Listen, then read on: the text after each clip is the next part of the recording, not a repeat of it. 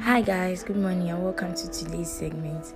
Today's theme is feeding on the word, and the Bible reference is from 2 Corinthians chapter 3 verse 2 to 3. Ye are a epistle written in our hearts, known and read of all men, for as much as ye are manifestly declared to be the epistle of Christ ministered by us, written not with ink but with the Spirit of the living God, not in tables of stone but in fleshly tables of the heart. In Christianity, we emphasize studying and meditating on God's word because of what it produces in your life.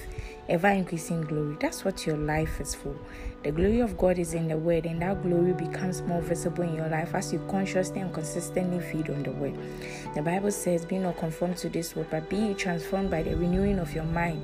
Romans 12 verse 2. And 2 Corinthians 3 verse 18 says, but we all with open face, beholding as in a glass the glory of the Lord, are changed into the same image from glory to glory, even as by the Spirit of the Lord. These verses emphasize the ever-increasing glory in our spirit as we contemplate the word. If you don't give undivided attention to the steady meditation and practice of God's word, you inhibit His glory in your life. This has happened to some people without them even realizing it.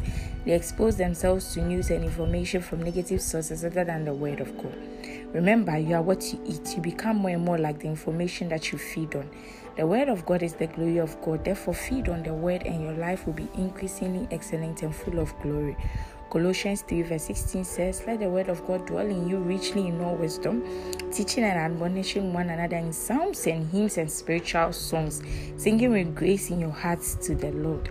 Take the word of God as God's vision, opinion, thought, idea, law, or principle. Above all, take His word as truth, absolute reality. Be inundated with the word so that all you think and talk is the word. That's the sure path to a life of ever-increasing glory. Hallelujah. For further study, read Acts 20 verse 32, 1 Peter 1 verse 23, and Luke chapter 4 verse 4. If you are taking the Bible in one year, Psalms 11, 12, 13, 14, 15, and 16, and also Acts 25 verse 13 downwards, Acts 26 verse 1.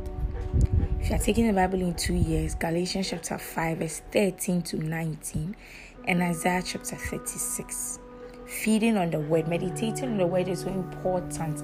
You take time to study the word of God and meditate on the word. That's how you grow in the name of Jesus. Hallelujah. Kindly take the confession after me. I'm growing in grace and in the knowledge of the Lord Jesus Christ. My life isn't separate from the word, because the word of God is my source. It makes my spirit buoyant with faith, hope, and love. Through the word, my life is conditioned for victory every day, such that no matter the circumstances, I'm triumphant always. Amen. Through the word, my life is conditioned for victory every day, such that no matter the circumstances, I'm triumphant always. Hallelujah. Feeding on the word. I love you dearly. Enjoy the rest of your day, and I'll see you tomorrow. Bye-bye.